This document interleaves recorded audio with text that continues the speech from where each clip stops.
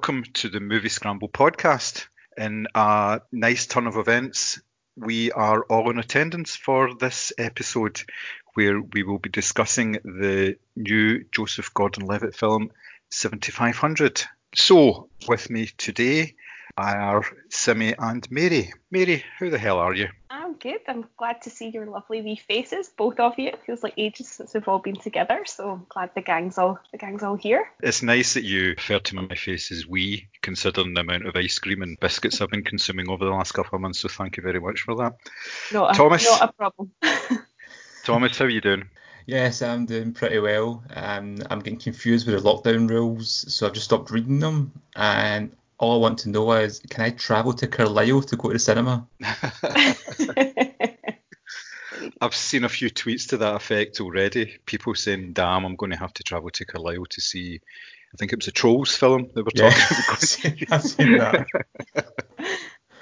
Yeah, it's going to be interesting when it actually hits. For all our listeners who are not in Scotland or do not know us, we are based in the west of Scotland area, so therefore we are still subject to certain lockdowns, which include the fact that we can't go to the cinema anytime soon. It's not even been announced when we can go to the cinema. So we are basically using the podcast to cover films that are not out at cinemas and mostly getting home releases, which is the subject of today's film, which I mentioned briefly at the top of the show as being 7500.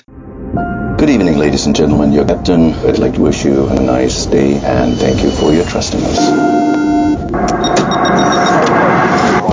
So guys,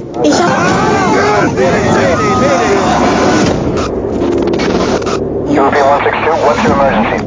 We have 7500. Open the door! Several men attacked our cockpit. We stopped them for now. The captain is injured. Status of the crew, I don't know. They have a hostage. They're gonna kill him if I don't open the door. You want other guys to die? Don't stop, please. I can't open the door. This is a film that I suspect wouldn't have got a major cinema release to begin with, but here we are anyway. The film 7500 that relates to the aviation term for a hijacking. The story is that there is a flight that is going between Berlin and Paris, which initially all seeming well, everybody's okay. They get up to cruising altitude and then suddenly all hell breaks loose with a number of people who are on board trying to take over the plane. There is a bit of a struggle, there's some action, and the drama unfolds from there on the flight between Berlin and Paris. Joseph Gordon-Levitt stars in this film. He is the American co-pilot on the plane, and it's pretty much told from his perspective in that the film is shot entirely from the cockpit of the plane.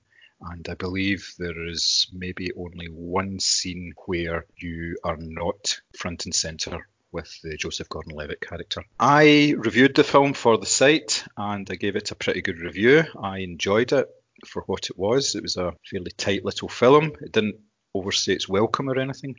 But I'd be interested to hear what my fellow scramblers think of it. Mary, what were your opinions on the film? So I'm quite a nervous flyer, so I tend to avoid any plane-related hijack movies. So this actually was, I knew this was going to be uncomfortable viewing sort of from the offset of looking it up and realising what it was about. I loved how it started, those sort of silent kind of CCTV images of people moving through an airport and you're not quite sure what you're looking for. You're not sure who you're supposed to be focusing on. It's just people moving around. And I totally agree with you, John. I don't think it outstayed its welcome. It was extremely intense because a cockpit is a tiny little place anyway, and the action literally doesn't move from there. I thought Joseph Gordon-Levitt gave a really nice, understated performance. It wasn't like over the top, kind of ridiculous panic. It seemed very realistic. There was a lot of kind of airplane jargon, that sort of thing, which kind of added to that whole thing of it just felt like really naturalistic. I thought it fell down a little bit in the third act. Obviously won't go into spoilers, but as I said, I kind of held my breath for a lot of it. There was a lot of scenes where I actually had to kind of look away because I was finding the tension a wee bit unbearable. I just thought it was really well acted and just sort of, it really holds the tension the whole way through. It's about a 90-minute runtime. There's not a moment where it really dips. I thought it was really, really well done. I agree with what you say. It probably wouldn't have got a massive release, but as a piece of kind of almost like indie cinema, I thought it was excellent. Nice. Yeah, totally agree with you there. Thomas, what were your initial impressions of it? Joseph Gordon-Levitt's one of those actors that will attract me to a film. If I see his name attached to it, I will go and see the movie regardless of what it's about, based on him. I think he's a brilliant actor. He can do a little wrong in my eyes, and I think he's outstanding in this, especially being that he's carrying more or less the entire movie. But as a film, I didn't love this. I thought it was okay. I loved the idea, I loved the premise, and when it started, it was this really slow burner to kind of set the tone and set the atmosphere, and I thought, right, I know where this is going. And then I felt it peaked really quickly and just kind of meandered for most of the runtime after that. Again, the idea, the premise of being trapped in the cockpit and everything set in that one scene, I loved that. I just didn't think it was executed very well. And there was scenes with the kind of planes like flying side to side, reminded me a bit of Red Dwarf. It was just like, let's tilt the camera a little. And I didn't really kind of get the feeling that I was actually on a plane. I did feel the claustrophobia of being in the cockpit, but I didn't really feel the ultimate danger of the flying aspect of it, and that kind of took a lot away from me. Whereas the idea was very tense, I didn't really feel it when I was watching it. I'm somewhere in between you two on this one. I thought it did fall down a little on the third act, which obviously we won't go into. It didn't pay off in the way that I kind of hoped it would, given the strength of the first 2/3 of the film. I would agree with you, Mary, in terms of the very opening of it. It was absolutely cracking, the way that it was just CCTV footage of the airport and you just saw some people walking about, but it was done in such a way that you focused on a particular person, and that was partly based on your prejudices, I would say, rather than anything. Not your prejudices, Mary, obviously, they're well documented, but prejudices in general, because the people who they were focused on were of a certain type of person, whether it be a skin colour or whatever they were wearing.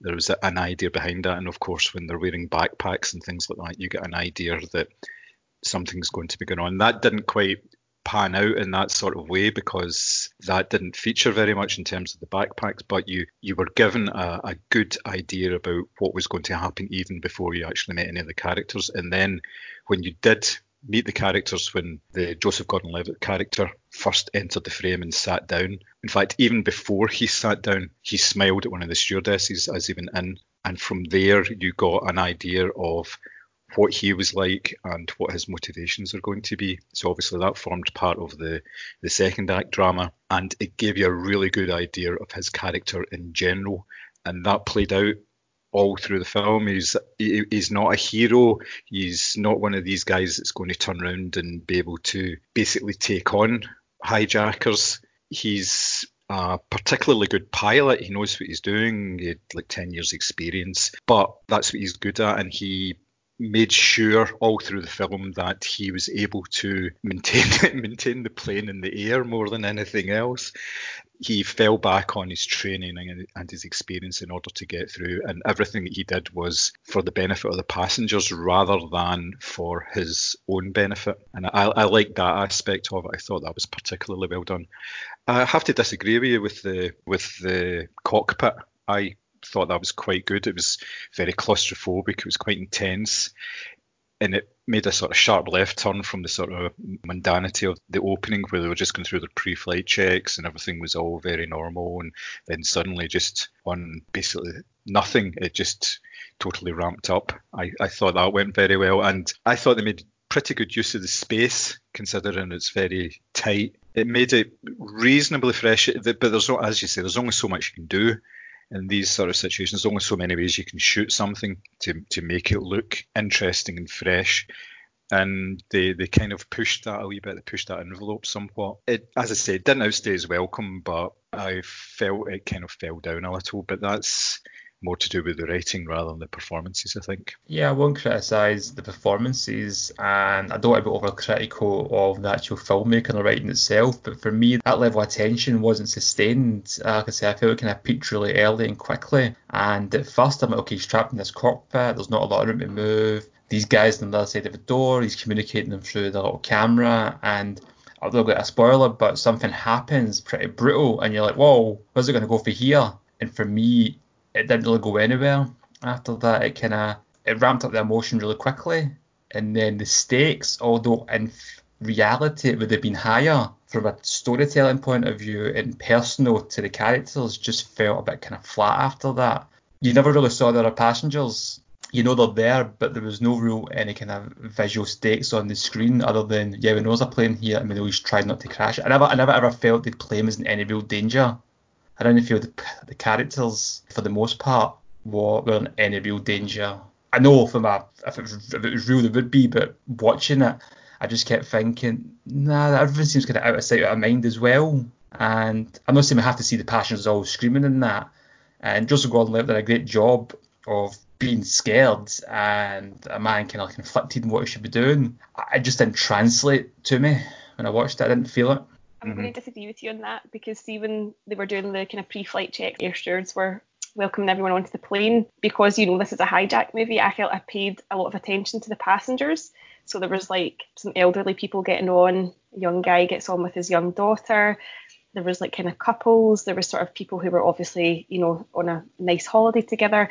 And for me, psychologically, I was looking at that going, I mean, are all of these people going to make it out alive? Or that's a really young girl? Or, is her life going to be cut short? Or that's a really old couple? That's a shame. So I felt like I paid a lot of attention to the people getting on the plane. And actually, I didn't need that reminder that they were there, because that was very much ingrained in my mind from the opening of the film. And at one point, I think there's a constant banging on the cockpit door when they're obviously trying to get in and actually take over the plane. And that sort of soundtrack, that sort of battering there, I was just thinking there's so many people on the other side of that door. And I definitely think that was always in the kind of forefront of my mind. And as John said, Joseph Gordon-Levitt's character is this kind of like flawed, not anti-hero, but he's definitely not a hero either. And he's making these really difficult decisions. And I think that because of the struggles he had making those decisions, you were kind of aware of all the other passengers all the time, because he just didn't know what to do. And he was aware that he was responsible for, 80 people or whatever it is they say is on the flight. So I do think it's something that kind of, you're aware of the passengers, because I think that's the whole reason why they show them all coming onto the plane. And there's quite distinct, like, vulnerable age groups, like kids and elderly getting on. And I think that's the whole point of that scene. But I might be mistaken. You're probably right. I just didn't care. See, like I said, I'm a nervous flyer, so I pay attention to all these things.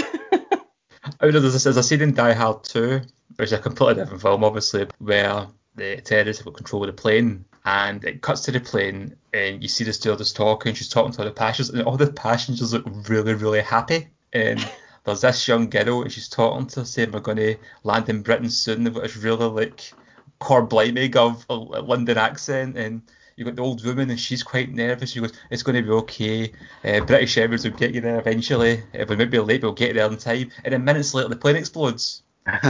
You watch those scenes, you're kind of like, oh, this is going to end well. There's a wee girl, there's an old woman. And I just felt to me, that kind of really got me grasped and invested. But here, I totally forgot about that scene when we were rocking on the plane. Something similar that I saw on Airport 75 I watched about a month ago, and it was pretty much lifted wholesale by Airplane.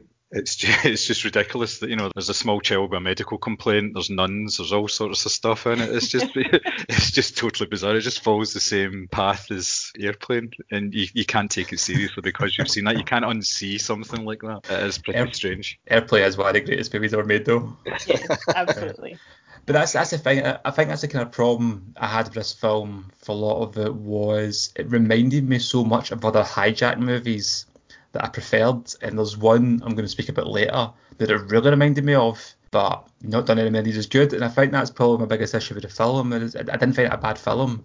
I enjoyed it for the most part. It's just it reminded me so much of other things I've seen done so much better, and I couldn't help but make those comparisons. Like, oh, that reminds me of that. That reminds me of that. Oh, that just kept doing that unconsciously. I did like the fact that there was somebody of Joseph Gordon-Levitt's character involved in this film because I don't think it would get anywhere near the publicity that it's getting if it wasn't somebody like him that was front and centre on it. I think it's a good thing that actors like him are actually stepping up and willing to take these roles and be involved in these films. I mean, this is a film from Patrick Wallrath. It's his feature directorial debut. He was Oscar nominated for a short that he did. I think it was back in 2015, 2016. But this is obviously his first major film. So the fact that he's getting somebody like Gordon Levitt to step into it and be involved on something which is obviously a low budget film. There's no great set pieces here. It's all done very cheaply, but it's done comparatively well, let's say. I find that quite interesting, the fact that, you know, these people are willing to take these roles on. I mean, he could basically do whatever he wanted. He's up there at such a level that he can do what films he deems that he is worthy of, but he seems to be taking some interesting roles on over the last couple of years, which is always very good. Yeah, I'm a big fan of that as well. When you see the blockbuster A-list actors doing movies like this and really give them a platform. But I find it interesting that it wasn't even the original choice in this role. Oh, right, I didn't know that. It was Paul Dano. He was originally attached Another to it. excellent actor. He's brilliant. And although I'm a big fan of him as an actor, he's not as big an actor as Joseph Gordon-Levitt. I'm not disputing that. But that's what I find interesting though, because like, he was originally attached and he dropped out. And Joseph Gordon-Levitt was his replacement, so it's very unlikely. It's unusual in that aspect to see a much bigger named actor replace you in a very low budget independent movie as this. Yeah, I mean, the budget for this was only $5 million, so in relative terms, that is not a lot of money for a film that's getting a major release, which is quite interesting. Yeah, I mean, Joseph Gordon-Levitt's got his own community production company that any of us, well, actually, I have signed up to it, and I don't want to brag, but I actually have a commission from it in the past. So I actually have money. I have money paid to me via Joseph Gordon-Levitt.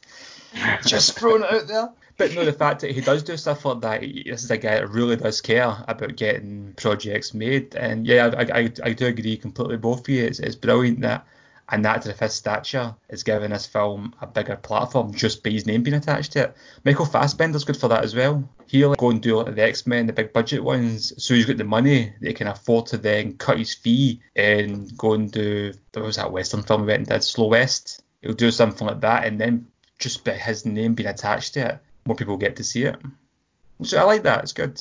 Yeah, and as we both said, I think that Joseph Gordon-Levitt's performance in this is absolutely outstanding. He's a sort of conflicted character, and he witnesses a lot of horrible things, obviously, that happens during the film, and he's this kind of, you know, the pilot turns around to him and says, you know, how many years experience do you have? And he goes 10. He's like, 10? He's like, well, yeah, I'm 31, and he is that sort of kind of plucky young American, but not in the sort of like cocky, arrogant ways. That sort of like almost like the underdog type of character, and it's a really excellent performance the whole way through. He's definitely not phoning it in, or it's not hysterical. It's really, really subtle. It's excellent. Yeah, I mean, if you're a hijacker and you're taking over a plane and Wesley Snipes is on it, you might start having second thoughts. But if you see Joseph Gordon-Levitt, you fancy your chances. Well, I mean, that's it. At one point, he actually calls over the PA system to go like, passengers, please, I'm begging you, somebody, you know, everyone just charge at them, try and take them on together. And it's like, yeah, because he's not this big macho guy, which again kind of adds to the sort of drama and tension, I guess. But no, I thought he was just excellent in it. He is a really good performer. Interesting that Paul Dano was attached. It would have been interesting to see how his performance would have turned out, because again, I really like him as an actor, but no, it's really good. He's so I good could easily see him in the role, yeah. Mm-hmm. Yeah, so overall, I enjoyed the film. I would recommend it. I think as for what it is, it's a film that is currently showing on Amazon Prime. I believe it just premiered yesterday. So I would say, yeah, give it a watch. It's worthwhile. If it was a cinema release, probably not. I would not until it comes out on home release. But for what it is, yeah, it's worth 90 minutes of your time. What do you guys think? Would you recommend it? Yeah, on a home release platform. As I say, I'm not particularly comfortable watching these movies because I'm not good with travel, with air travel. So I try to avoid these types of films because I don't need extra thoughts in my head. But actually, I thought the performances were great. It was really tense. And if you're sitting at home and you're wanting a good movie to watch, I would recommend this. Levitt's performance totally carries it. Okay. I would recommend this, to be fair. I mean, I know I haven't really waxed lyrical about it in terms of my praise, but I would recommend it. It's a decent enough film. It's worth it for Joseph Gordon-Levitt's performance alone. Interestingly enough, I disagree with both of you that I think I'd have preferred this in the cinema. It's not necessarily warranting a big cinematic release, but I think I'd have found it more immersive in terms of the cockpit and the dark. Although the cinema hall's a lot bigger than my living room, it's darker, and seeing it on the big screen may have been more captivating for me. But yeah, I'd recommend it. It's I found it a very average movie overall, but not one I would tell somebody not to watch. Well, it's a bit of a mixed recommendation from all of us, so either watch it or don't watch it. It's entirely up to yourselves, obviously. We can't force you, and if we did, then that would be wrong, because we're not allowed to come to other people's houses and intimidate them in these trying times. I was going to say, even out with lockdown, we're not allowed to do that, John. Right, okay. Sorry about that. So, following on from our review of 7500, we are taking the theme of hostages and hijacking for our top 3 picks.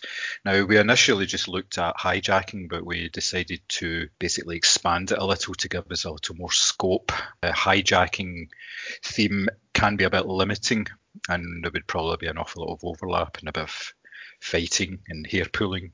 Obviously socially distanced hair pulling, but still hair pulling since we've all got long hair now.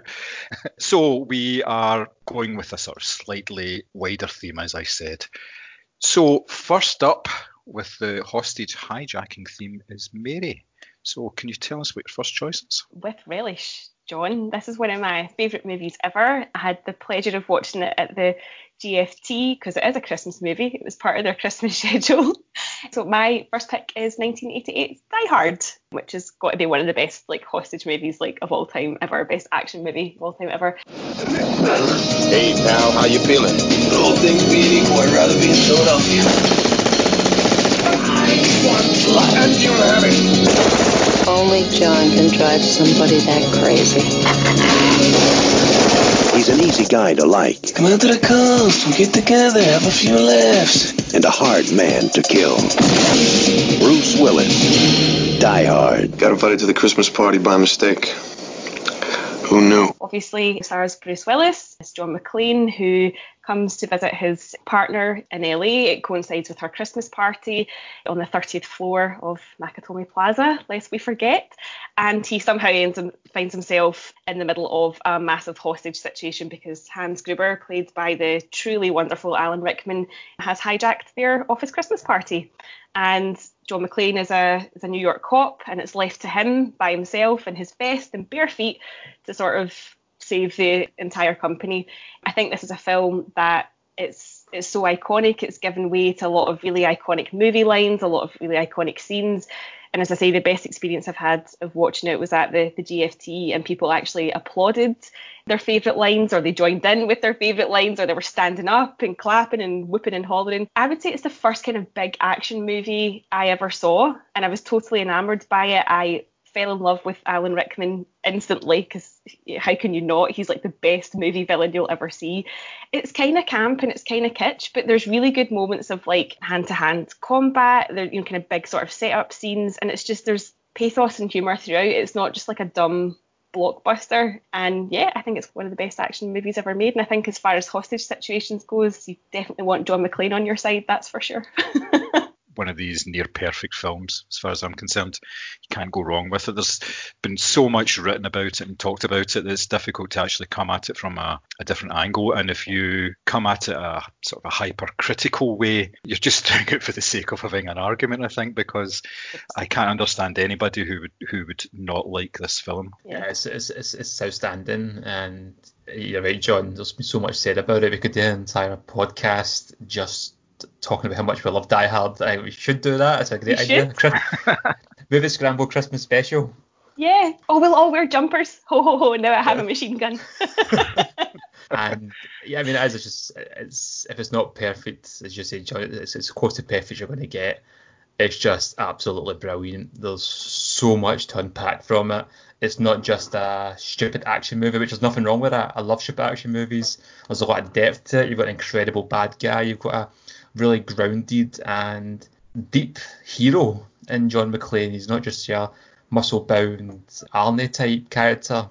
He's fragile, he's flawed, and you even think it's stupid to think of now, but Bruce Willis wasn't even an action star at that time, so it was really bizarre casting. When people saw his name attached, they booed the trailer. Because he was known for, is it Moonlighting? Is that what it's called? The Sybil Shepherd. So yeah, he was totally launched his career as well as an action star. Not his career, obviously he had a career prior to that. But again, like the Joseph Gordon-Levitt character, he's not an anti-hero, but he's very flawed, and he sort of makes the wrong decisions a couple of times, and he's just sort of wrong place, wrong time. In this movie, I just love it. I could talk about it all day. Excellent choice. Thomas, what's your first choice? My first choice is the 1997 cult classic directed by Simon West, Con Air.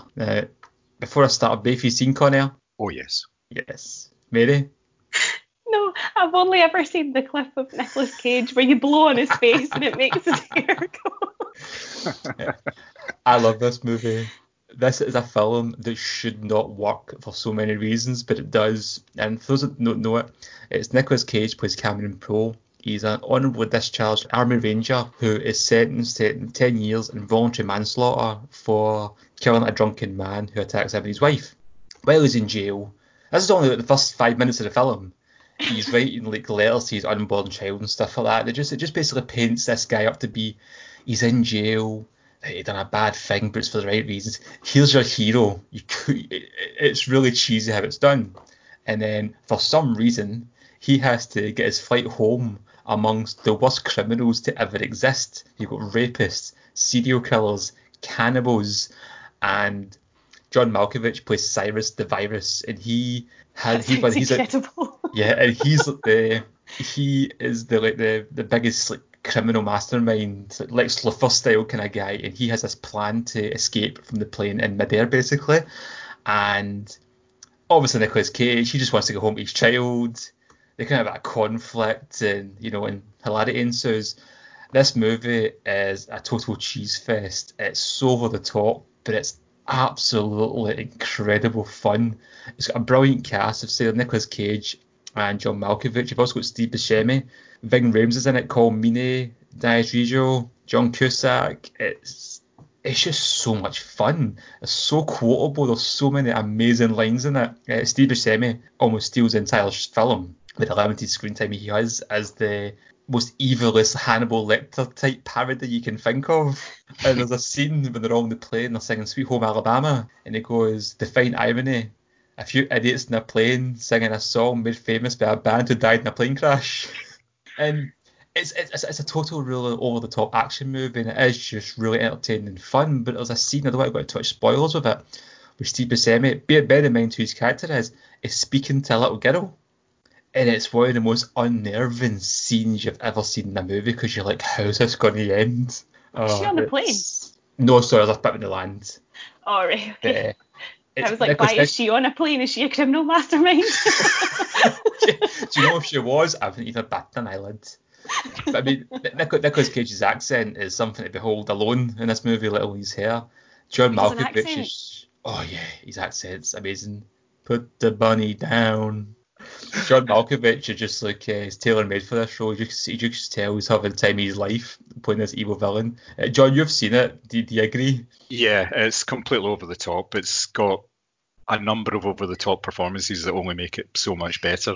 The fact that all the guys actually on the plane are all sort of stereotypical bad guys in one way or another, and they're all have challenges mentally, shall we say. None of them are particularly stable. So the mere premise of the film of let's transport the whole lot of them across the country all at the same time. Plus we'll stick Cameron Poe in there because he's just about to be released, and we'll just and you're going, that wouldn't happen, but I don't care. That sounds amazing. We'll try to save money here, so we'll just put him in the same flight. But honestly, mate, I think you'd enjoy this film. Listen, I love a trashy Nick Cage flick. You know that. So Face Off. I was just talking about that the other night. It's one of the best, worst films I've ever seen.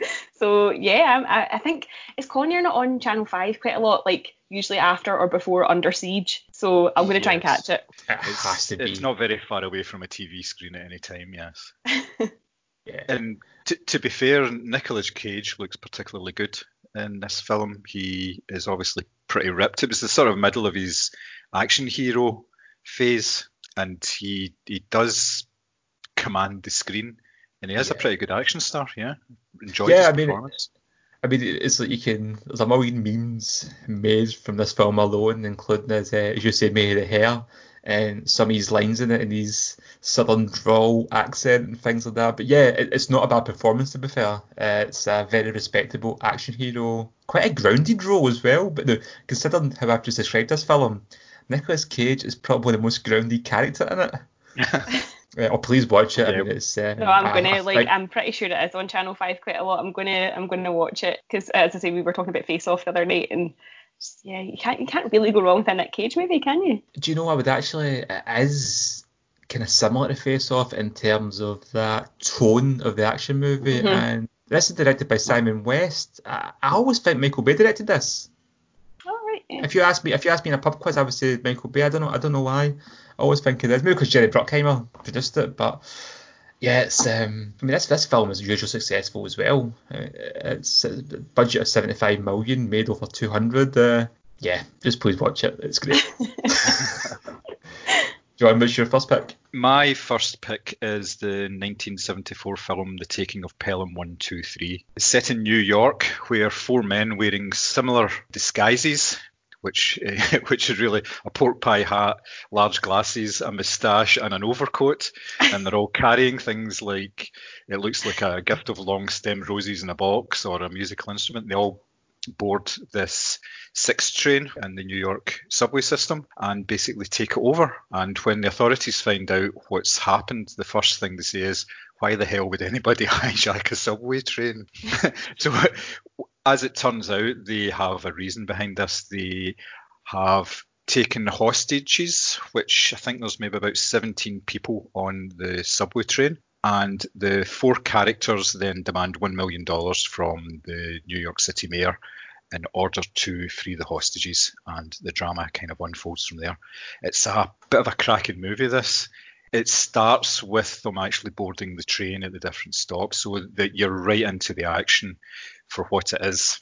There's not a lot of action in this film, despite what you see in the poster. If you've ever get a chance, have a look at the poster for The Taking of Pelham 123, because it shows the interior of a subway carriage. There are bodies all over the place. There are guys wielding machine guns. It's all brightly lit. It looks as if it's total carnage.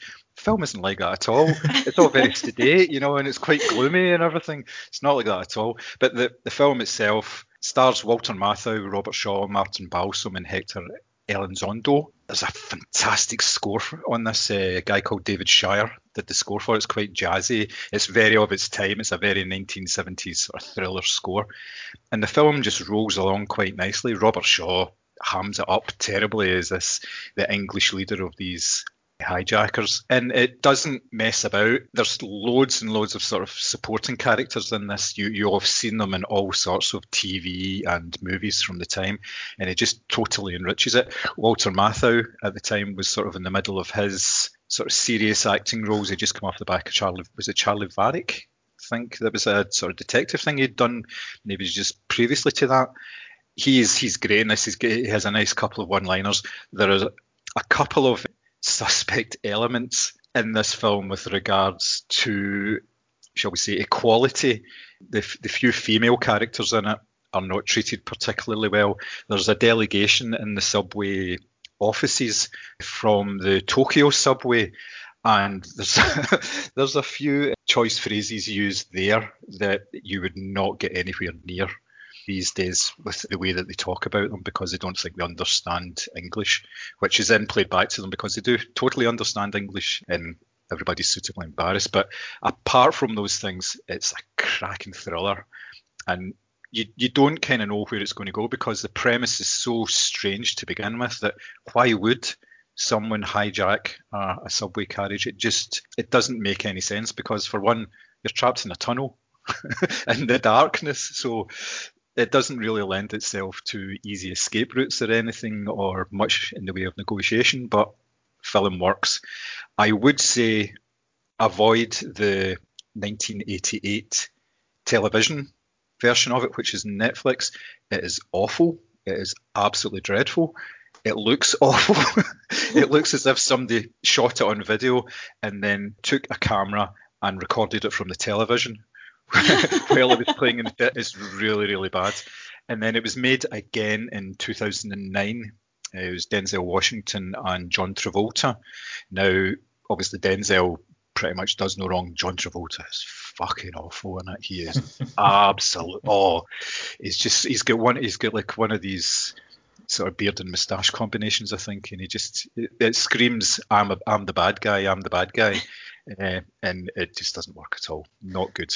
So stick with the original if you can find it. I think you can rent it on Amazon Prime just now. You can't actually get it on any of the streaming services as part of the packages, but it's well worth a watch. I watched it again last night just because I wanted to make sure that I was fresh in my mind for today. Definitely worth the watch. Have either of you seen this? I have, yeah. I've seen the original and the most recent remake, and I agree with everything you said with regards to the comparison to both of them. And if I do recall, John Travolta plays the Robert Shaw character, doesn't he? And I actually think I seen the remake first, and I think the original was on TV one time, and I thought, yeah, I'm going to watch this and see what it's like. I just really enjoyed it. And forgive me if I'm wrong here, I'm sure Tarantino done a wee bit of his magpie stealing with this in terms of the code names for the villains. Exactly, yes, they're all colour-coded, the names. It's Mr. Grey, Green and Blue, I believe it is, which he fessed up and says, yes, he took the names from that, and it kind of makes sense that they're using code names so that they can speak freely to each other and yet not give anything away. Although at the start, one of them, I think it's Mr. Blue, who is a train operator, he starts talking with the now hostaged train operator and starts telling him about the lines that he used to work and everything. The other guy's like, yeah, just tell him everything, don't worry about it, they'll never guess where you're from. It's got a really good ending to it, which I won't go into because there's not the spectacular that you would think. It's quite a small ending to it, and it works really well in the context of the film, whereas the remake, there was a big chase sequence and all this. It's just exactly how you think one of these sort of thriller films would go. So this did something slightly different, which only enhances the film as well. Have you seen it, Mary? Yeah, I have. It's one of my dad's favourites, the original, obviously not the remake. I try to, as much as we're talking about Face Off, I try to avoid John Travolta movies just as a kind of as a rule. But I love the original. It's like a who's who of like really good 70s character actors, and you're right, Robert Shaw totally hams it up, and I have lots of love for Walter Matthau, but I'm really surprised at that poster that you were talking about, because it's not a sort of bodies everywhere, like, firing weapons type of thriller it is. It's kind of clever and, as you say, a lot more sedate, but it's a really brilliant film. That's a really good choice. Yeah. I need to Google this poster now because I can't think of it. I know, I don't know what the poster looks like, but it sounds hysterical. If you have a look in Wikipedia, the poster's there. Oh yeah, there we go. Yeah. That's not the film I've seen. Yeah. That's like the poster for a different movie, and they accidentally stuck taking a Pelham 1, 2, 3 on the bottom. Yeah. Yes, that's definitely designed to get bums on seats, isn't it? Speaking of posters, actually, I'm going to go back to Con Air. There was, in the American poster, they do that whole thing of, well, I'm the star, so I want to be in the middle of the poster, but my name first. So if you came across this movie not knowing who anybody was, you'd think John Malkovich was actually Nicolas Cage. John Cusack was Nicolas Cage, and John Malkovich was John Cusack. Oh, I hate that. That really goes for my OCD. The name has to be above the correct actor. Nice. Right, okay, so we're on to our second picks now. So, Mary, what is your second choice? So, on a more sombre note, guys, my second pick is Paul Greengrass's 2013 movie Captain Phillips. I was totally late to the party. I only watched this like on TV like a little while ago, and I was kind of pleasantly surprised because up until I watched it, all I had seen was the I am the captain now memes that sort of spanned out of it, which is a kind of weird thing to pick up on. But basically it's the story of obviously Somali pirates attacking a Maersk ship, which is headed up by Captain Phillips, played by Tom Hanks. They sail up in this like implausibly small little boat and start sort of firing at this massive big ship. They come on board, they demand money, and when they decide that the money on board isn't enough, they take the entire crew hostage. It's a really tense film, obviously, because they're stuck in the middle of the ocean. They're trying to negotiate. Some people obviously see these Somalis as pirates or terrorists or whatever, but it kind of does little like flashbacks to life in the Somali village, and you realise how cripplingly poor these people are, and it does sort of lend a sort of not an empathetic kind of ear to their story, but it's not necessarily casting them as like hard nut villains either. Tom Hanks is just absolutely wonderful. He is actually, if in real life I was in some sort of hostage situation, I feel like I would want Tom Hanks to do the negotiating. He has that really calm, like understanding intelligence about him, and he totally leads this film. And it sort of came out, if I remember rightly, round about the time there was lots of stories in the news about Somali pirates attacking either sort of commercial ships or private boats. So it was kind of like of the moment when it came out. But it's a really interesting movie in the sense that it doesn't necessarily it does, obviously they're pirates and they're hijacking a ship, but it does sort of give their sort of backstory and explains kind of why these guys have ended up in this situation, why they're on the boat, why they're asking for money, what life is like in their village. And then I won't give away any spoilers, but the sort of closing scene with Tom Hanks, I just absolutely burst, like couldn't stop crying, because it was just such an emotional moment after all of the tension of the film. And Paul Greengrass does this really well. He's kind of known for these sort of films where he sort of holds the tension the entire way through. He gives lots of different backgrounds to characters, and it's just a really good film. It's something that I didn't think I would like, but when I watched it, I was like, no, this is actually, I'm really enjoying this. This is brilliant. So that is my second pick. Definitely a good film. I was taken with the character that Tom Hanks plays, the actual Captain Phillips character. He's very well drawn out. He's introduced in a nice way. I think he's travelling towards the ship. He's in the car with his wife, isn't it? And which again sets up this homely sort of Tom Hanks, sort of lovely, warm, cozy. Like he's the perfect actor for that role. Absolutely. And it sets up how he is going to project himself throughout the film as well, in the same way that it was done with 7500. The introduction to the character is how it actually plays out.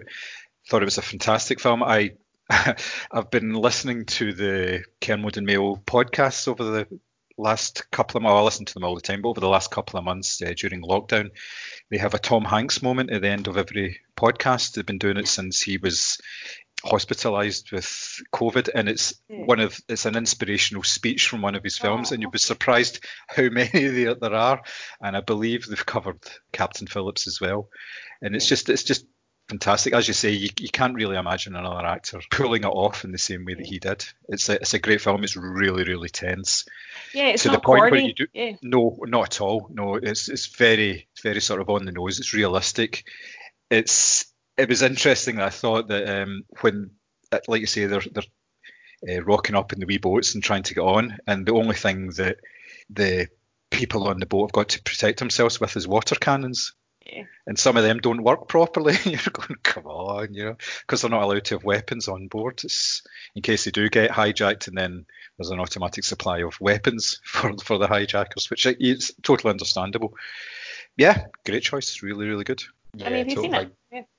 Yeah, so I love this movie. I think I've seen it in the cinema. I know I haven't seen it. I've only seen it once. I haven't seen it since it came out. And I never seen the trailers for it and stuff. And again, Tom Hanks is one of those actors who's going to draw me to a movie. And I felt, I don't know, there's something about it I wasn't really liking from the trailer. I don't know what it was. I couldn't put my finger on it. But when I went to see it, I was just totally blown away. He's both said it's incredibly tense. It just draws you in from the start. Tom Hanks is outstanding, as he usually is in this. Barkhad Abdi, who plays the lead hijacker, nobody's really heard of him before, and he just puts in this incredible, like, iconic performance. And as you say, maybe there's so much depth to the characters as well. It's not just, here's a villain, here's a good guy, let's concentrate on the good guy. You get some backstory to the hijackers, or the pirates, and you see the village they're from. And again, not to go into too much spoiler about the third act, but it really, what could easily be, and I know it's based on a true story, but it could easily be a very downbeat, flat ending. Mm-hmm. It's almost cringy in a way, but not in a bad way, because you're watching it going, how's this happening? Why is this happening? This can't be true. And it happens, you're like, fuck, Jesus. And it's just, if you were to explain it to somebody, it might just sound stupid. But as you're watching it, the tension's still there, and you keep thinking, this can't be how it ends, surely. And it does, and you're like, you do feel some sympathy, I think, for them in a way. Not in the sense of like, because they've still got a choice to do what they're doing. They're torturing and attacking people. But there is some humanity in them as well, and that really does help create a really incredible story. I love this film. It's a cracking choice. I'm the same as you. I didn't fancy it at all when I saw the trailers and just watched it on TV like a wee while ago. But it's one of those films it's like what I would call like a sweaty film. It's tense and it just leaves you sort of you feel like you've been through the ringer just watching it. So it's a really good. I like it. It's a good film. I watch other films that kind of have me like that, to be fair, but used to their own. Enough about your personal collection. I am, of course, talking about Friday the 13th. Why are you going red then, Sammy? Why are you going red then, Sammy? That's my t-shirts. For the benefit of those not watching, I'm not really going red. She's just at it. Are you up next? Yeah, your next pick. Yeah, on you go, blushing boy. Yes. I'm also going to keep the tone where it is in terms of the last movie discussed in Not My Face. And also interested in another Paul Greengrass movie. I have went with United 93, which tells the story of United Flight 93, one of the planes that was hijacked on September 11th. This movie is played out in a real-time account of the events, and I don't want to feel like I'm giving a spoiler here, but everybody knows what happens in this film. It's a tragic tale of the passengers try and fight back against the hijackers and take control of the plane. It doesn't end well, unfortunately, and the plane crashes and there's no survivors. This movie came out 5 years after September 11th, so it's safe to say that it was very fresh in people's minds. I was hesitant to watch this movie, and I didn't watch it until maybe a year or two after it came out because I thought it's just something quite exploitative about it. I mean, come on, this is still really fresh in people's heads. We really need to see a film about what happened. We all seen, for the most part, what happened with the hijacked planes on September 11th crashing at the Twin Towers. How can you really make a movie that captures anything better than we've seen? Well, it does. And this is a very sobering movie. It's not this flashy Hollywood-style presentation. It's done in a very authentic way. And even though you know how the movie ends, you're absolutely gripped from the minute the hijackers take over the plane to the really harrowing final scenes, and the way the movie just kind of cuts to black. And again, I'm sorry if I sound spoilery, but I mean, we all know what happens with the plot here. It's not a film I don't think I'd ever watch again. It could easily come under my list of films only to watch once. It needs to be seen. It's a fantastic feat of filmmaking. It's not an easy watch, especially, again, like I said, when you first see it, how close it was to the original events. But it's so well done. And again, like I say, you know how it ends. You're kind of like, you're rooting for the passengers. You want it to change. You want something to be different. And yeah, it's very, very powerful movie. Yeah, I agree. I saw it in the cinema. And it's one of the few times where there was complete silence in the screen from start to finish, apart from the occasional sob from various people around the room. It was an extremely emotional cinema going experience. It was quite harrowing. I think it's one of the only times I've ever, just, it sounds stupid, but you could actually feel the silence. It's just it was a unique cinema experience. It's a really, really well done film. Yeah, it's entirely gripping. I think that's what I was saying earlier regarding 7500, that it reminded me of other movies. It did remind me a lot of this in terms of the claustrophobia aspect and the passengers fighting back and all that kind of that realism idea of it. And I just kept getting reminded of this and how it made me feel, whereas I didn't feel the same way there. But maybe it's an unfair comparison. They're two totally different films, different filmmakers, etc. But yeah, this is a movie that I've seen once. I haven't DVD, and it's really stuck with me. John, you seen it? Yes, very much like yourself. I've only watched it once, and I've got no reason to go back and watch it again. It's quite a harrowing watch. It's quite tense, and you're right. It is very powerful, even though you know exactly what's going to happen. I think that's probably the reason why it's so powerful, because you know ahead of any of the characters exactly what's going on. Now, I don't think it had very many well-known names or anything in it, did it? It was I quite... don't think it did, no. No. It was fairly unknowns, shall we say, which obviously adds to the tension as well. It doesn't detract from the overall story if you have a cast like that, rather than having a particular named person in the lead. So yes, it was particularly powerful. I thought it was very, very good indeed. But yeah, same as yourself, never going to watch it again.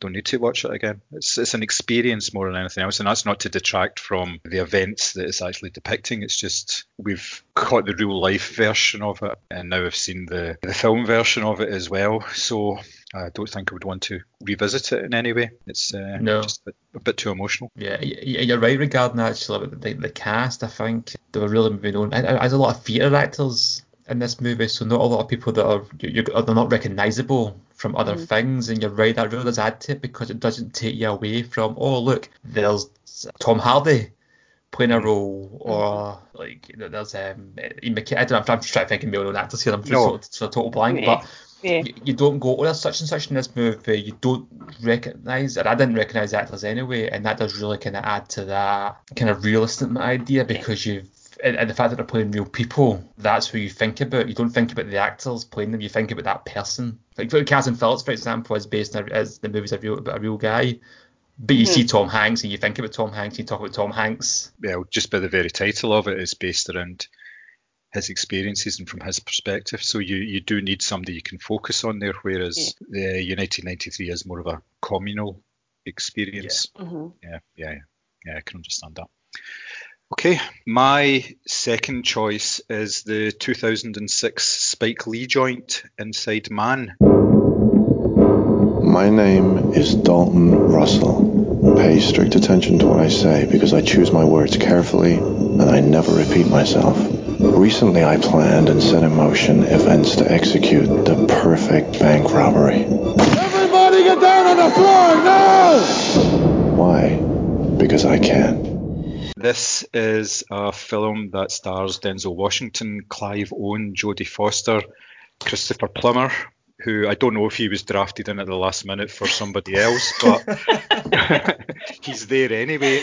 Willem Dafoe and Chiwetel Ejiofor. So it's a pretty fantastic cast. It's a really good director. It's a heist hostage thriller. In a weird sort of although crossover, the film opens with the lead hostage taker, Dalton Russell, speaking directly to camera and saying, "Listen very carefully, I will only say this once." And he basically says, "I've carried out this heist. It's the perfect heist." And from there, you are taken on a journey from the moment that the heist actually starts. He walks into a bank dressed as, I think he's all dressed up as if he's going to be painting the place, and basically they take over the bank from there. They unleash smoke bombs, so the place fills up with smoke, and of course then smoke goes out the front door, and a passing cop sees them, and almost immediately, you're talking within about 2 minutes of them taking over the bank, the police are alerted to what's going on. So on the face of it, it doesn't look as if it's a particularly well organised crime, because they haven't really given themselves enough time to get in and get out, because you're assuming that this is just a standard robbery. So what happens is the main hostage taker goes outside and says, "We have hostages, don't come near the bank." And that's where it all kicks off from. They bring in hostage negotiation team, which is headed up by Denzel, so you know you're in safe hands with him. He is a sure and steady figure, and the drama unfolds in a way that you think you know what's going on, and then you don't really know what's going on. There are a lot of elements in this that have been taken from other similar type of films, and there are things in it, especially there's a part where all the hostages are told to strip off their clothes and put on boiler suits and hats, which reminded me of the Spanish drama Money Heist, which is on Netflix at the moment. I think that's going into its 4th season or something. It's a very similar setup to that. And it plays out in a similar sort of way as well. It's a cracking movie because everything that you need to know is there, but it's not all to the fore, and you really need to keep watching it in order to get what's going on. Unlike your previous pick, Thomas, it's a film that demands that you watch it again just to actually figure out what's going on and catch everything what's there. As well as the main plot points, there is a side plot where the Christopher Plummer character, who's the head of the bank, is at pains to protect one of the safety deposit boxes which is in the bank because it holds relatively sensitive information. So he brings in Jodie Foster as this high-powered negotiator to try and smooth things over and make sure there's some sort of successful conclusion, which may or may not involve the survival of the hostages. It's more concerned with the reputation of the bank. It's a smashing film. It's one I've watched a number of times, and it immediately sprung to mind when we were talking about doing hostage films, and I actually thought one of you would have chosen it before I did, but there we go. I haven't seen it. I haven't seen it either. Really? I'm actually quite surprised at that because it's a very much a mainstream Spike Lee film. I was going to say, it doesn't sound like a Spike Lee movie, I have to say, the way you're describing it. It has a political aspect to it in that it's obviously set in New York, and it's got to do with the fact that there are certain powers at play in order to protect reputations, but it doesn't have the same racial overtones that he normally insists in having in his films, which is not a bad thing. I'm not saying that's something you would put you off. It's a different type of Spike Lee film. It is more of a sort of a studio production, and it is obviously it's a very high level cast. There's a lot of well-known people in it, so it is different in that respect, but he had proven up until that point that he could basically do any type of genre. So the fact that he jumped in and did a crime thriller was no surprise to anybody. It works very, very well. It's particularly well directed. As I say, you're not spoon-fed everything.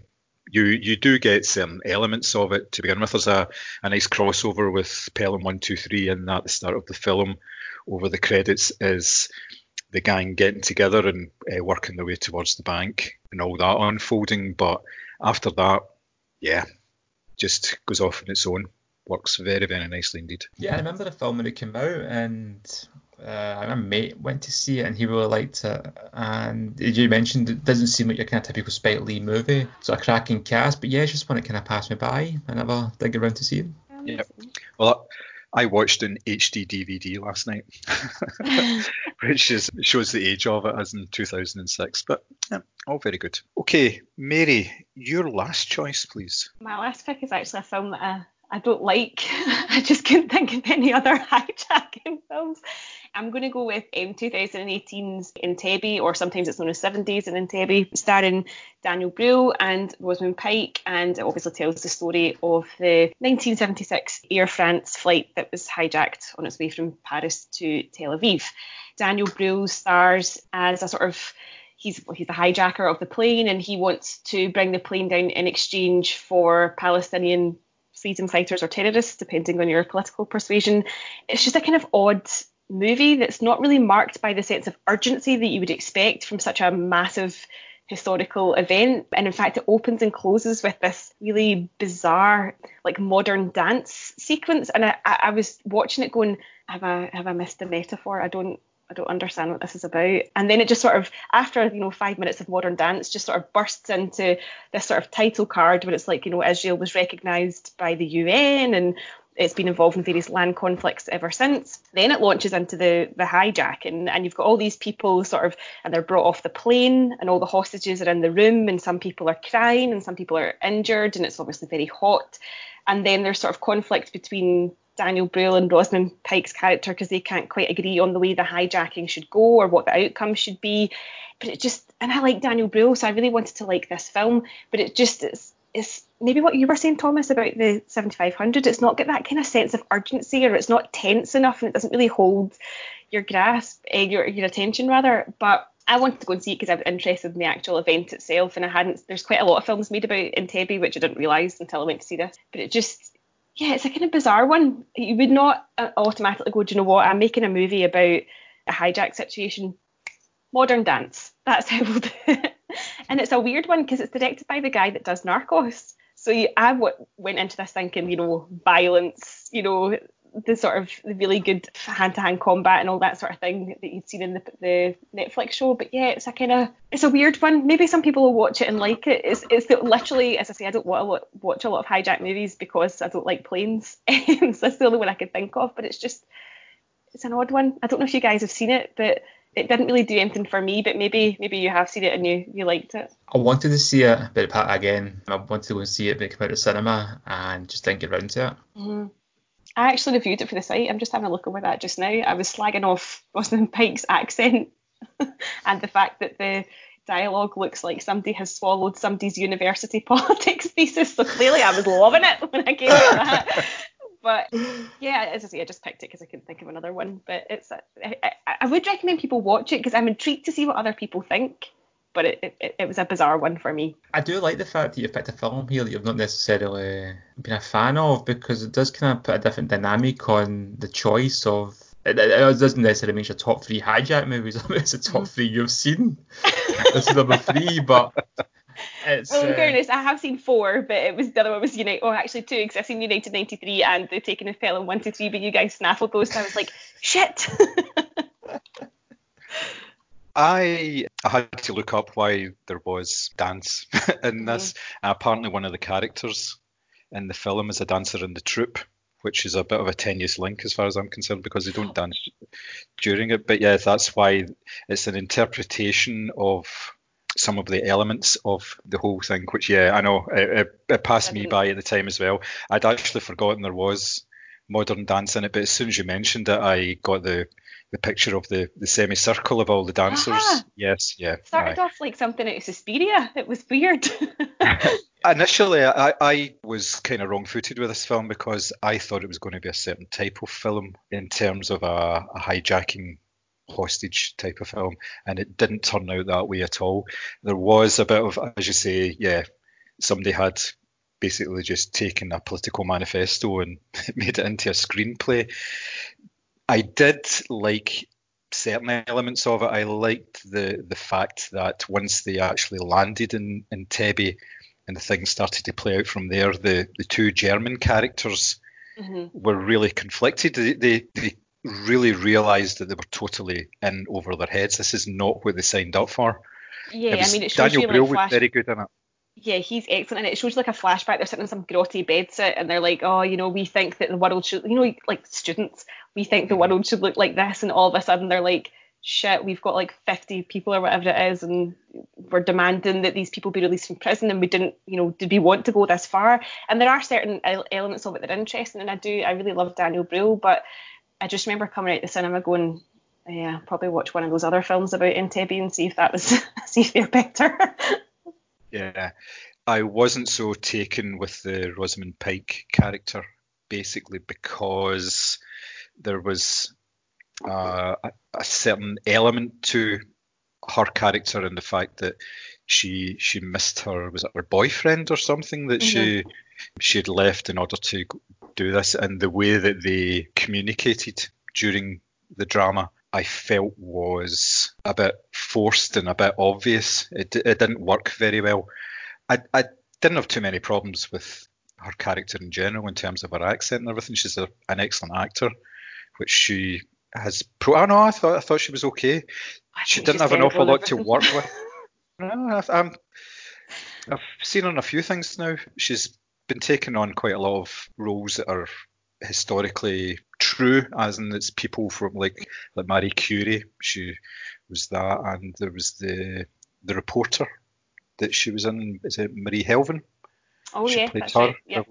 Those are both excellent. She's very good in both of those. Very intense, and I've listened to a couple of interviews with her, and she obviously takes it very seriously and does her homework and all these things. But yeah, the film itself didn't work particularly well, unfortunately. It's not one that you could really recommend to anybody.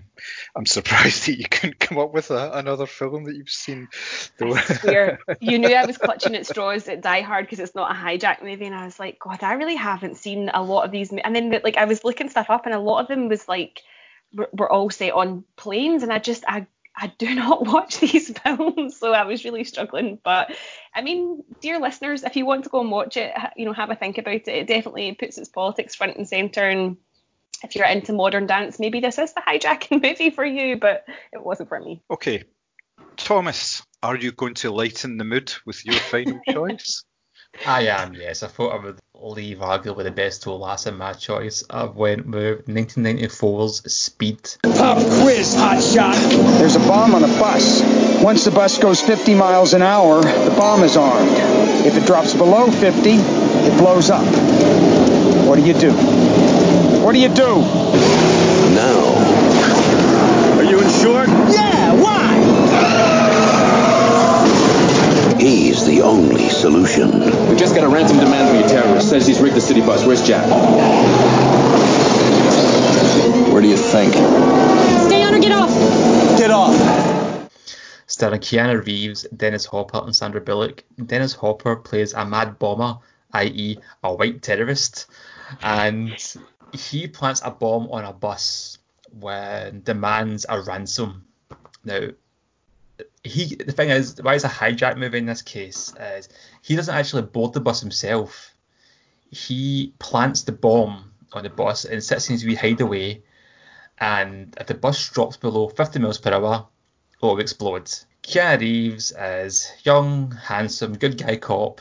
He boards the bus to try and kind of get everybody to safety, and Sandra Bullock is just some poor passenger who caught the bus at the wrong time and now has to take over for the bus driver who's been accidentally shot and drive the bus, while getting a bit flirty with Keanu in the process.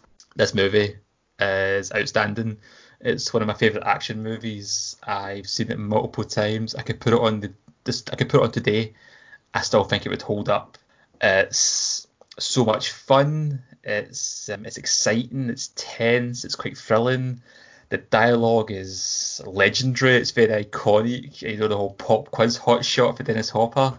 This is excellent, and it's Keanu Reeves and Dennis Hopper have got a lot of good chemistry, and they're not on screen for a lot of the time because obviously he's on the bus and he's in his wee villain lair. And yeah, I love this movie. It's just so much fun. I mean, all I will say is I do love this movie. Totally agree with you. Who doesn't love Keanu and who doesn't love Dennis Hopper? Like, I love Dennis Hopper being batshit crazy, and this is just sort of, apart from maybe Blue Velvet, this is like peak. He is particularly mad in it, which is always interesting. He doesn't seem to graduate his performance up into madness. He just seems to start there and just keep it sort of peak 11 at all times, you know, which works particularly well. It's, again, along with Die Hard, it's one of these films, it's iconic. There's very little you can say about it that's not positive. It works on so many levels. Sandra Bullock is particularly good in it. Keanu Reeves is Keanu Reeves, which is a very good thing. I'll just justify that at the moment. And it works. It just, the whole concept of it works very well, and it sort of rolls along quite nicely. You're never bored, and even if there's a few wee dodgy plot points in it, they kind of skip past those quite easily, and you're just there for the whole thrill ride of it. And it's such a good idea that you have to keep the bus going at a certain speed in order to stop it from blowing up. Just creates tension right away, and everybody's quite on board for it. You know, it's not quite the same thing when it's a boat, though. You know, as you did in the second one. The less the second one, the better. But as you said, John, it's a very simple idea, and the fact that it's a bus really makes it interesting. It's not the most easily manoeuvrable vehicle to get through LA traffic, and the 50 miles per hour seems like a strange, because it doesn't sound that fast. But it's a bus yet again, so it does really kind of add different dynamics to it. What I did find interesting about this movie is the screenwriter Graham Yost. He was influenced by a 1985 film called The Runaway Train, starring Jon Voight. Now, this movie came out in 1985, but it was based on a screenplay by Akira Kurosawa about a runaway train. Now, the screenwriter's dad actually told him about this movie, but he mistakenly believed a bomb was on the train, which gave him the idea. There is actually a film from 1975, a Japanese movie, interesting enough, which he's clearly combined the two. He's got Akira Kurosawa in this movie called the Bullet Train, which is essentially the same plot. It could easily just be a remake, and nobody ever really mentions that. Yeah. But another thing I found interesting about this movie that Joss Whedon has got a lot of uncredited screenwriting on this. He's reported as writing something like 99% of the dialogue, and most famously including Dennis Hopper's lines. How on earth are you uncredited for writing like the majority of the? It's kind of script doctor in a way, and apparently when this film was first written, don't get me wrong, I say Die Hard by accident. This is Die Hard on a bus in many ways. Totally is. But that was the original. That should have been the tagline for that for Speed. It probably Die was. Hard on a bus. The original screenplay was more like Die Hard in terms of Kennedy's character was essentially just John McClane, and Stephen Baldwin was offered the role, but turned it down because the character was too similar to John McClane. So again, they done a lot of rewrites in that, including with Joss Whedon, and made the character less like Bruce Willis basically, and more kind of earnest. And I mean, Kennedy's is just really, really nice in this. He looks like somebody who really just wants to help people, and you know, he's a kind of cop. It basically is like a documentary. But yeah, there's a lot of kind of interesting history with this movie. The director didn't really go on to do a great deal after this. I think the sequel kind of torpedoed his career. But the first one, yes, this is a brilliant film. And Jeff Daniels is also excellent in it. It's a cracking cast, it's a cracking idea, and it's a really fun, entertaining action movie that stood the test of time. It's such a simple concept. Where are you going to take your choice, John? Something relatively similar, to be perfectly honest. I am going for the yeah, no, it's Speed 3. It's the Father Ted episode. I am going for the 1998 thriller The Negotiator, which stars Samuel L. Jackson, Kevin Spacey, David Morse, Ron Rifkin, and J.T. Walsh. This is a film that was touted at the time as bringing together on screen two of the biggest actors at the time in Jackson and Spacey. Jackson is a police hostage negotiator in Chicago who is told by his partner that there is an embezzlement going on where a lot of money is disappearing from the police pension funds, and he believes it's people who are working alongside him that are the architects of this. His partner is killed. He is blamed for the killing, and he's just about to be indicted when he goes to Internal Affairs, confronts them, and things get out of hand. And then he actually draws a gun and takes everyone in the department hostage. There's basically about a dozen people in there now. He lets some of them go, locks up all the doors, and basically just sets down for a siege. From there, the police are trying to get him out of there or trying to kill him, depending on whose point of view you're actually looking at. You find that some of the police are bad, some of them are just stupid, and some of them are just crazy. You don't know who's who. You don't know who are the bad guys, who are the good guys, who you can trust. So you're very much in the perspective of the Danny Roman character throughout the film, because he is trying to piece together who is framing him and who is trying to kill him. What he does is he insists that the hostage negotiator comes from outside of the district, and this is where the Kevin Spacey character comes in and starts to negotiate with him. So he's bringing somebody in outside because everyone he knows he can't trust, so he has a stranger inserted into the action so that it's somebody who has no stake locally, or he doesn't think has any stake locally, and the drama kind of unfolds from there. Samuel L. Jackson's brilliant in this role. He is pretty much the hostage negotiator, so he knows all the tactics, he knows everything that's going on, so therefore he's in total command of the situation, and the police teams are trying to sort of second guess him, trying to get round his experience and failing miserably. When they bring in another hostage negotiator, obviously things change because he is on his level as well. He doesn't do things totally by the book. Mostly he does, but there are certain elements to the reason why he is such a very good hostage negotiator as well. Cracking drama. There's a lot of action in this film compared to the likes of Taking of Pelham 1, 2, 3, for instance, which is more of a talky drama. There is action, there's various elements in it, obviously police helicopters. It's set in something like the 25th floor of a building, so there's all that sort of thing going on as well. It works really well. again, you don't know who to trust right up until the end, although you could probably guess round about halfway through based on the type of actors that they actually bring in for these roles, because certain guys are treated in certain ways. People are, especially character actors, do tend to get pigeonholed into certain roles. There is a sort of classic bad guy. David Morse is a particular example of this. He started out, I think it was in Elsewhere, he started out as this very sort of gentle doctor, and then from there he played a series of bad guys in all sorts of films. So anytime he turns up on the screen, you've got a natural assumption about him. Whether this is the case in this film, I won't spoil for anybody, but it works really, really well, and I really enjoy this movie. Have you guys seen it? Yeah. We're just not allowed to talk about why I've seen it. That's a great film.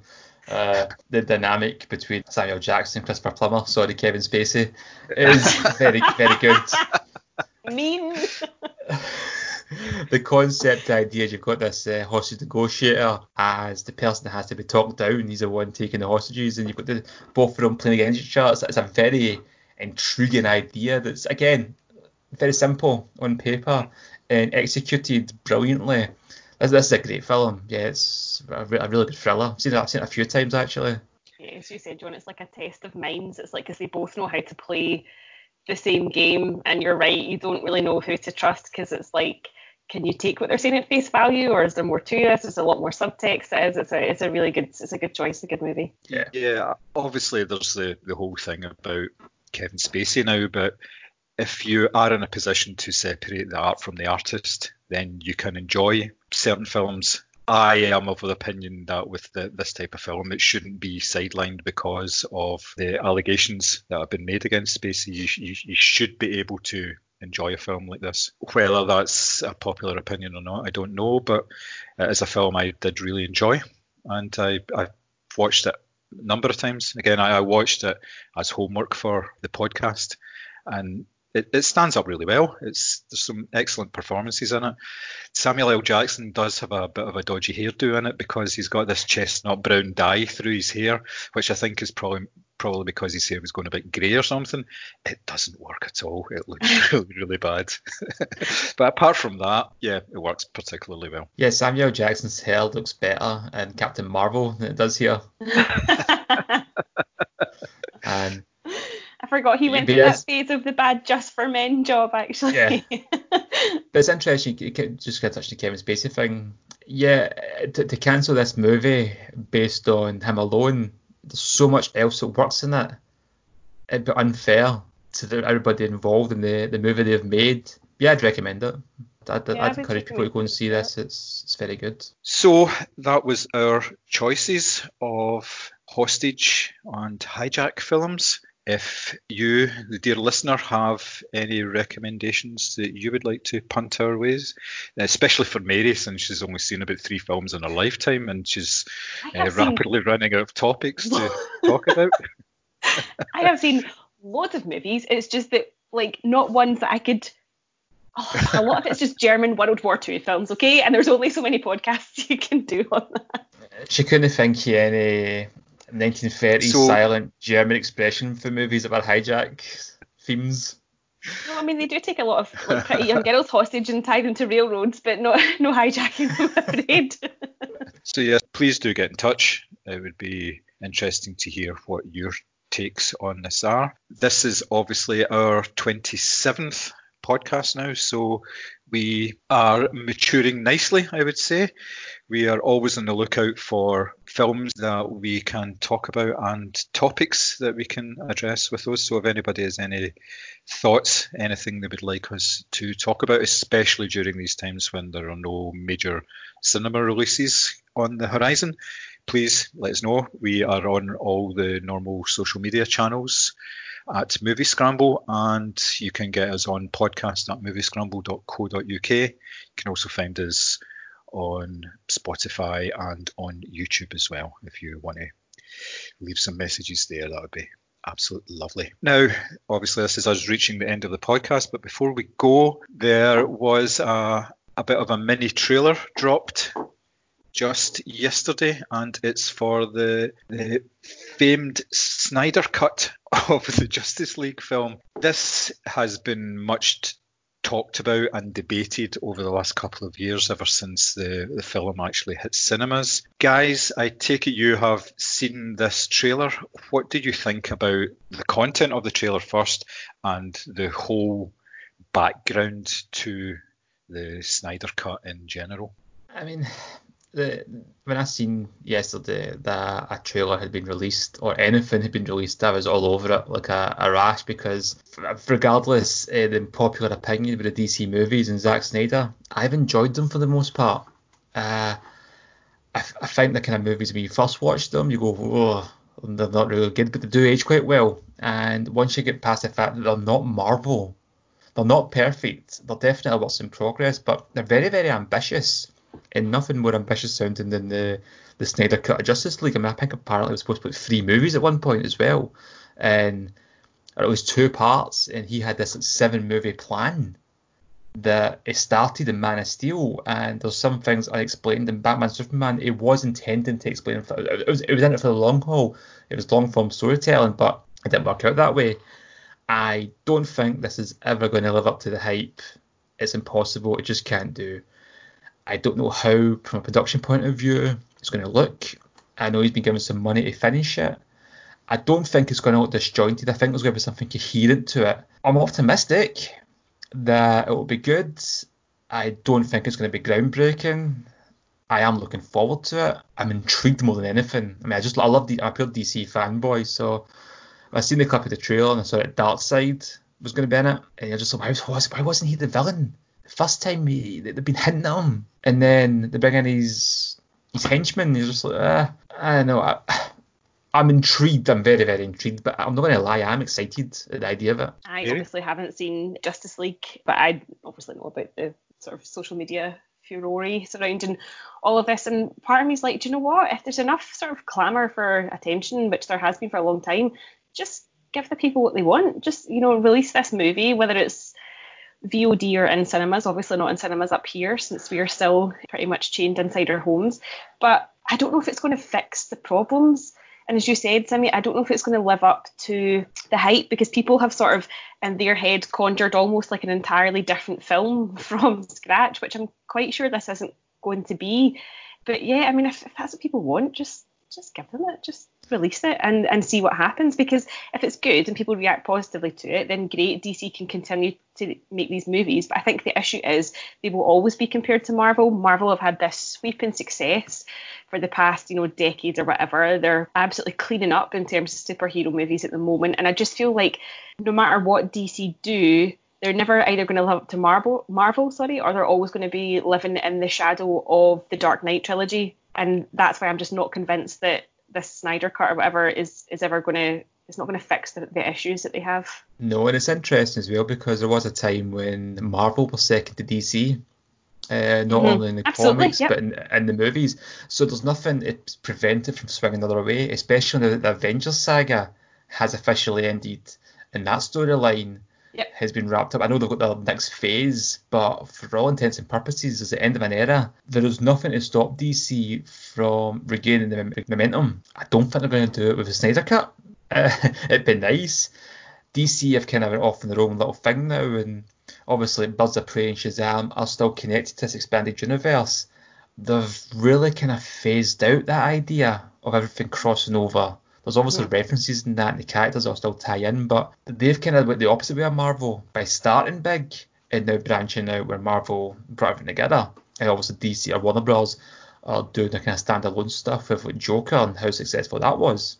That's why something else there that's gone.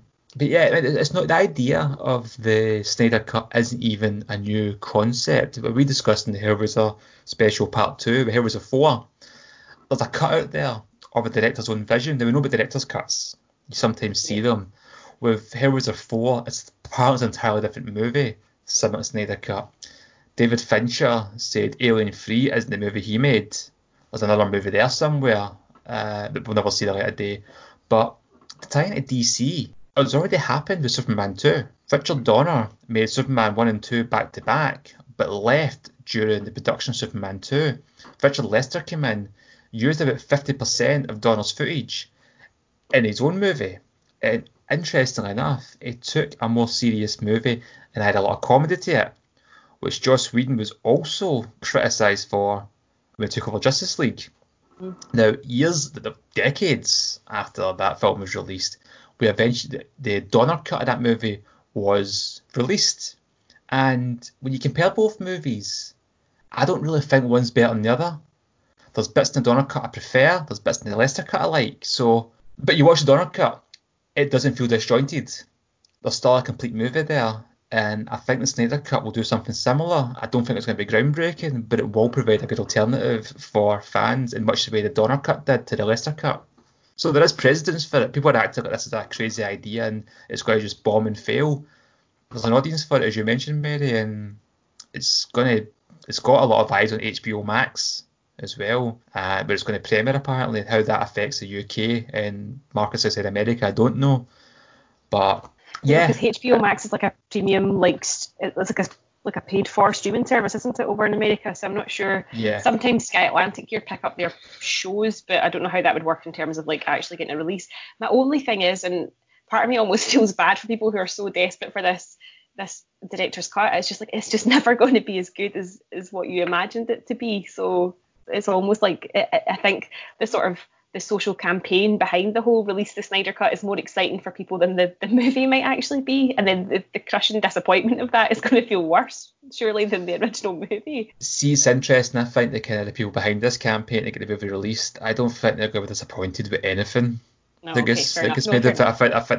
so entrenched in belief that this is going to be the greatest superhero movie ever that nothing will thwart that.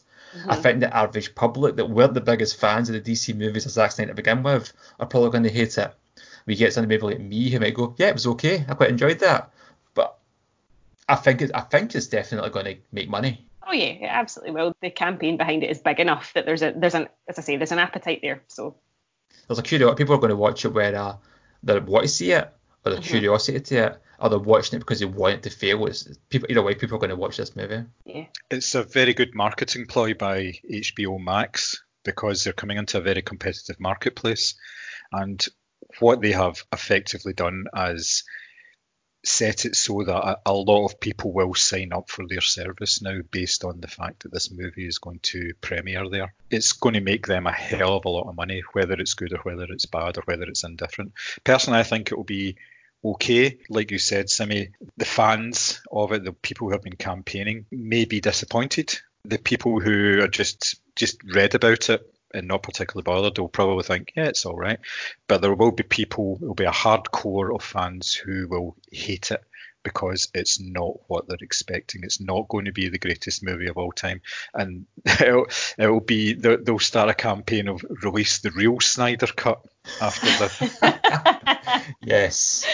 Yeah. And we're not even stopping here. There's also calls to release the Ayer cut from David Ayer's Suicide Squad. Now again, he's a director that's said many, many times that the final cut of that movie is not the movie he made. And that was very well documented at the time, especially when you watch trailers in a movie. The difference in tone, the amount of scenes, and those scenes being cut from a movie are quite common. There's entire subplots cut from that movie and changes to the ending. Most famously, the Joker with the burnt face and the grenade. It's just nowhere near the movie. It just doesn't happen.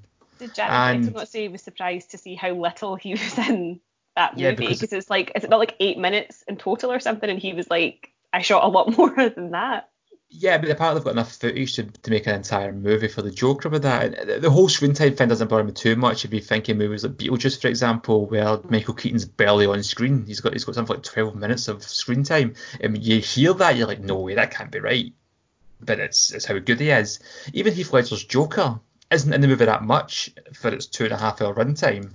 But yeah, Jared Leto's character did get a bit kind of dirty done to him in terms of the editing.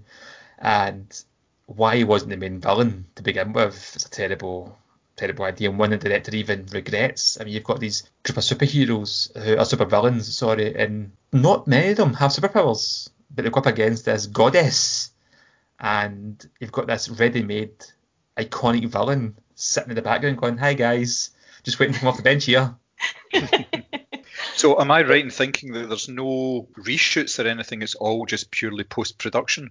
Everything has actually been shot for it? I believe so. There was talks of reshoots originally, but when you get actors like Ben Affleck, whose contract's up and has no plans to return to the role, do you get stand-ins? Do you superimpose his face? I don't know. I think for the most part it is just going to be... I think there's enough footage shot in terms of people and actors and that. I think it is just... I think the money is there just to finish special effects.